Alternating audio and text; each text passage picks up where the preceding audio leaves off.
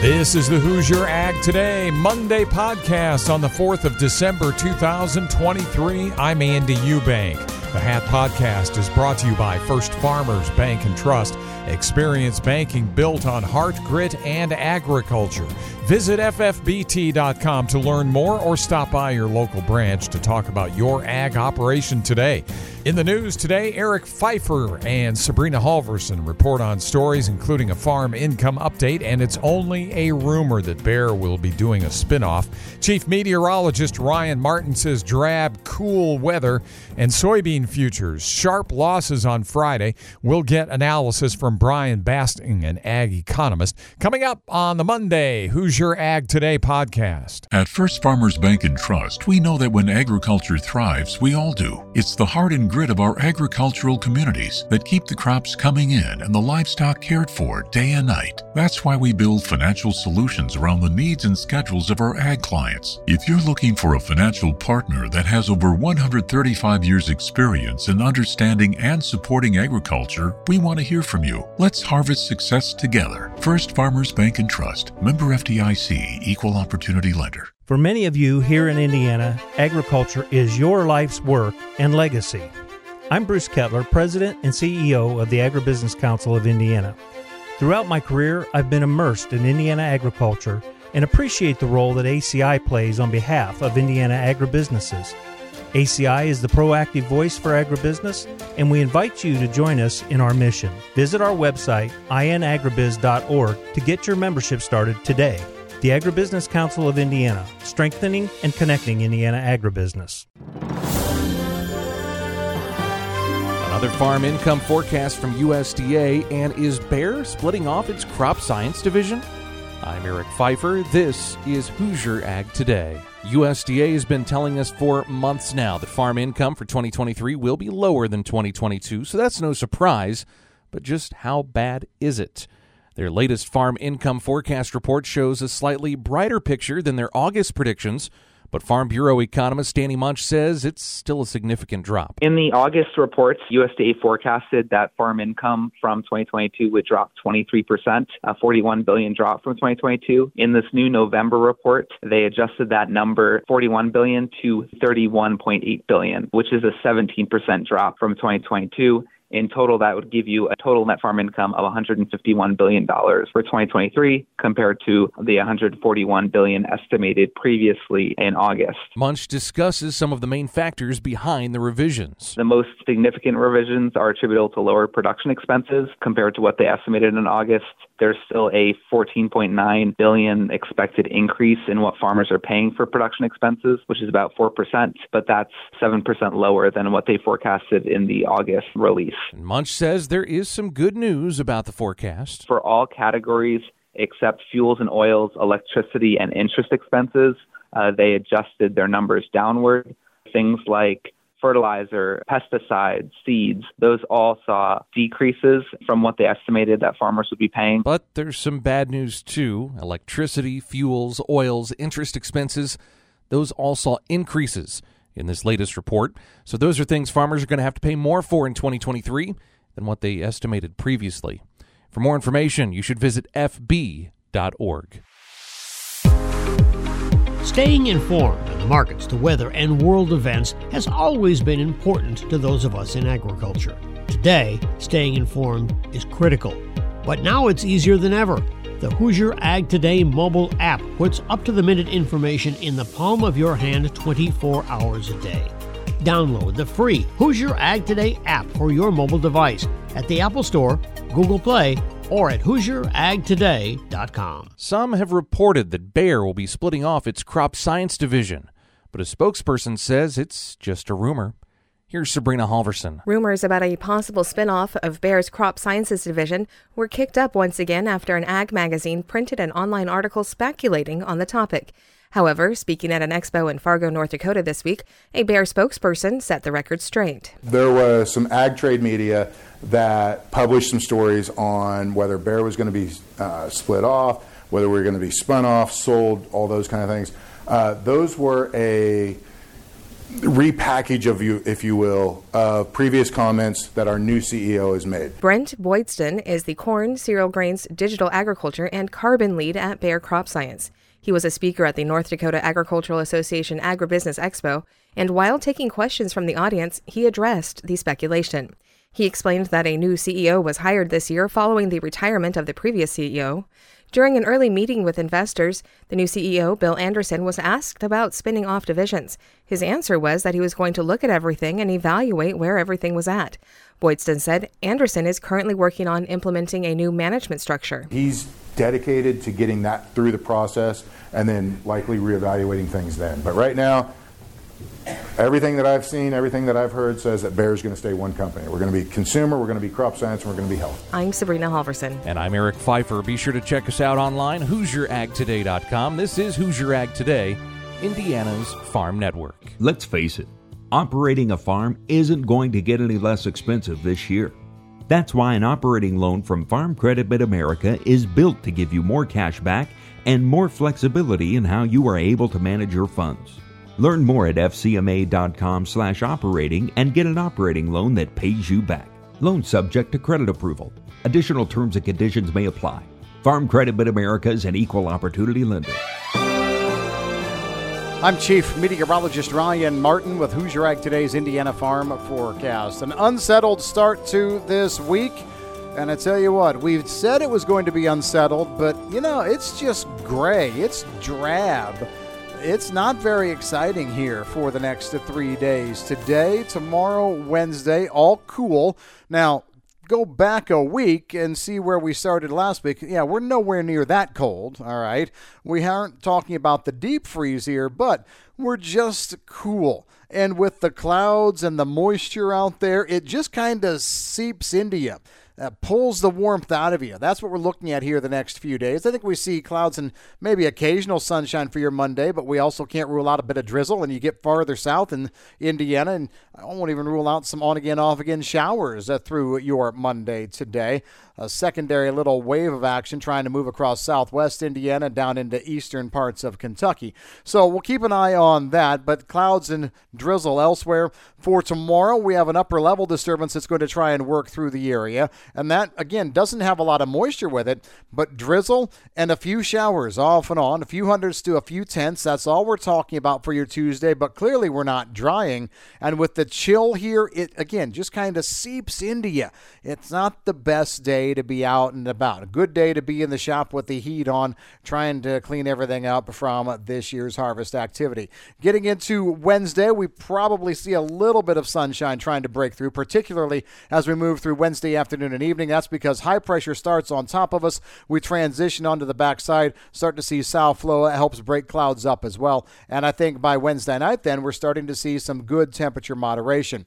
Act 2 from Mother Nature this week starts the second half of the week. Thursday, Friday, significant warming, well above normal temperatures, strong south winds. Temperatures could be a good 20 degrees above normal for this time of year. Very impressive warmth. It's more impressive back to the west, but we're going to be riding the coattails here as well. And then as we move into the later part of the weekend, we're going to be seeing another round, Act 3, if you will, as a frontal complex tries to work through. I don't think it does anything on Friday, but clouds build Friday night. Saturday morning, right away, we're looking at showers over central and southern Indiana, and through the rest of Saturday, they build farther north. Secondary wave comes through on Sunday. Rain totals right now could have a very wide range, all the way from a half inch on the low end to maybe 2 inches on the high end. You get close to the track of low pressure, and there could be some heavy rains and even thunderstorms. But I also tell you, we have to be a little bit concerned about how fast cold air comes in behind this. We could see precipitation end as wet snow overnight Sunday night before everything's done first thing Monday morning. So yeah, this is an event, and it brings in colder air for the start of next week. Monday the 11th, Tuesday the 12th, temperatures a little bit cool. We see another weather system trying to get in here toward the end of the 10-day forecast window. Clouds increase on Wednesday, overnight Wednesday night, maybe even as soon as Wednesday afternoon. We see scattered rain or wet snow showers here, and a reinforcing shot of cold air coming down behind that to finish next week, the 14th and 15th. That's a look at your forecast. I'm meteorologist Ryan Martin. First day of the month and mixed markets with losses coming in soybeans again. This is Hoosier Ag Today. I'm Andy Eubank with the Friday Farm Market Review. Settlements on the way. We begin with market analysis. I checked in the middle of the trading day with Brian Basting for that. Brian with Advanced Trading. South American weather, Brian, continues to be an issue, and it looks like some rains will hit some areas that need it in center west Brazil. So the bean market on Friday yet again lower, and it's been a mostly lower week throughout for soybean futures. Talk about what you see there. Yeah, it is a weather market, Andy, as we enter this first part of December here.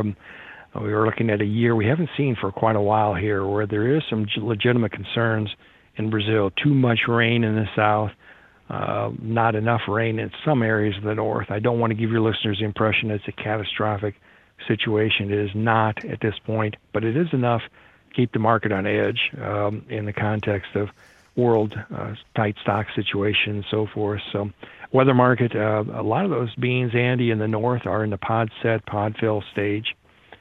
Some very, very, very early harvest is taking place, but far and away the next 3 weeks in Mato Grosso, for example, will be pod set, pod fill. Your listeners know how important that is in August in the Midwest, and that's where they are there. And they'll stretch that into January for the central and the south, more so the southern states. So, but yeah, weather market, more rain, as you said, in the forecast here. And we'll see going forward what that looks like. And those forecasts do change, and there are also some disagreements day to day on the forecast. Is that correct? And is that really affecting the market reaction? Yeah, you summarized that well. All of us just kind of have to dust off our memories here and recall what we went through this summer back there in June in the Midwest, how dry it got and how volatile the market got. It does provide opportunities. You know, weather markets can provide really good opportunities from a producer side. We're looking at significantly higher bean prices relative to corn at the moment. And they were looking at a weather market can be unpredictable. It is unpredictable by definition. We could come in here next week and things would look 180 degrees different than what they are today. But for the moment, it is unpredictable and it is volatile, and it's going to remain that way because of how important Brazil is as the number one soybean producer and exporter in the world. Meanwhile, wheat futures finally got a little bit of a break this week and have had some higher sessions. We hadn't seen that for a while. No, it's just been a long, long road down for the wheat market, Andy. I think more than anything, we're just reaching some good value levels. We did see China come in here and make some purchases of U.S. wheat, which was encouraging recently. But again, it took a very, very low price to get there, to do it. Wheat is such an inelastic good that we just don't use much more wheat, even with low prices. And it's not competitive at the moment with corn yet in the feed ration for most users. So, but it did get cheap enough with Chicago below $6, as you said. We did see a nice rally this week. I would maybe suggest that was more short covering than a turnaround, but at some point it will turn around. I just, at this point, the U.S. is the residual supplier of wheat to the world. I think we just reached a price low enough to encourage some buying. So from a producer standpoint, yes, it is encouraging to at least see some cautious signs of stability down here. Corn futures throughout the week and throughout how many weeks now seem to be caught in the middle between beans and wheat and continued stuck in a trading range? Well, we saw December futures, Andy, go all the way down to earlier this week to the lowest level since July of 21. Yeah, July of 21 at below 450 a bushel. Now, we did see a rebound here Thursday, Friday. Maybe we're seeing these low prices encourage some exporter buying. We did see a good export sales week, actually a marketing year high for the week ending Thanksgiving, that Thanksgiving week, November 23rd, nearly 2 million tons. Will that continue? We'll keep a close eye on that week to week. Again, maybe a value level down there below 460 a bushel, 470 a bushel for the March contract. Got that user's attention. But we are the residual supplier of corn to the world, Andy. By that I mean that Brazil is the dominant exporter right now, and we get what's left over for the moment after Brazil is done. The one exception to that is Mexico. Mexico has been a very strong buyer of U.S. corn. But without that export push, we're seeing corn struggle. And so there's ideas that maybe in this December 8th supply-demand report from the USDA, the USDA could reduce the export forecast and increase its carryout forecast. As we speak on a Friday, we're a week away from a USDA supply and demand update. Should we pay a lot of attention to that? More so than usual, perhaps, Andy, on a December report. A lot of the attention in the fall, of course, goes to U.S. corn and bean yields. And in January, we'll go like 4 reports, key reports in one day. This year, though, in December, the market's going to be watching exports.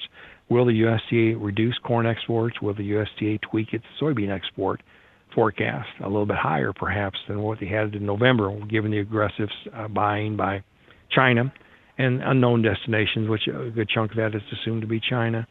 So will they tweak those export forecasts? In that December 8th report, as you said, the other one that the trade will be watching, will they tweak the Brazil production forecast and the exports from Brazil, given the production concerns that have surfaced here the last 30 days? Of course, we'll be watching China, too, in that report. Will there be any adjustments to Chinese demand, imports, and so forth? So a little more attention on this report than usual, but I'd remind your listeners, no change, no updates on U.S. production in terms of corn and bean yields. The next change will be made in January. Brian Basting, economist at Advanced Trading. His number is 309-664-2314. Settlements from Friday trade up 2 cents. March corn $4.84 3/4, and May $4.96 3/4, up a penny and 3/4. In beans, January $13.25, a loss of 17 3/4, and March down 16 3/4, going to $13.45 1/2. Over a nickel bounce on the December wheat contract. March wheat $6.02 3/4, up 4 3/4. Meat markets solidly in the loss column. February live cattle, $169.12, down $2.70, and February lean hogs, $70.10, going $137 lower. I'm Andy Eubank with the Friday Market Review. This is Hoosier Ag Today, Indiana's leading farm radio network.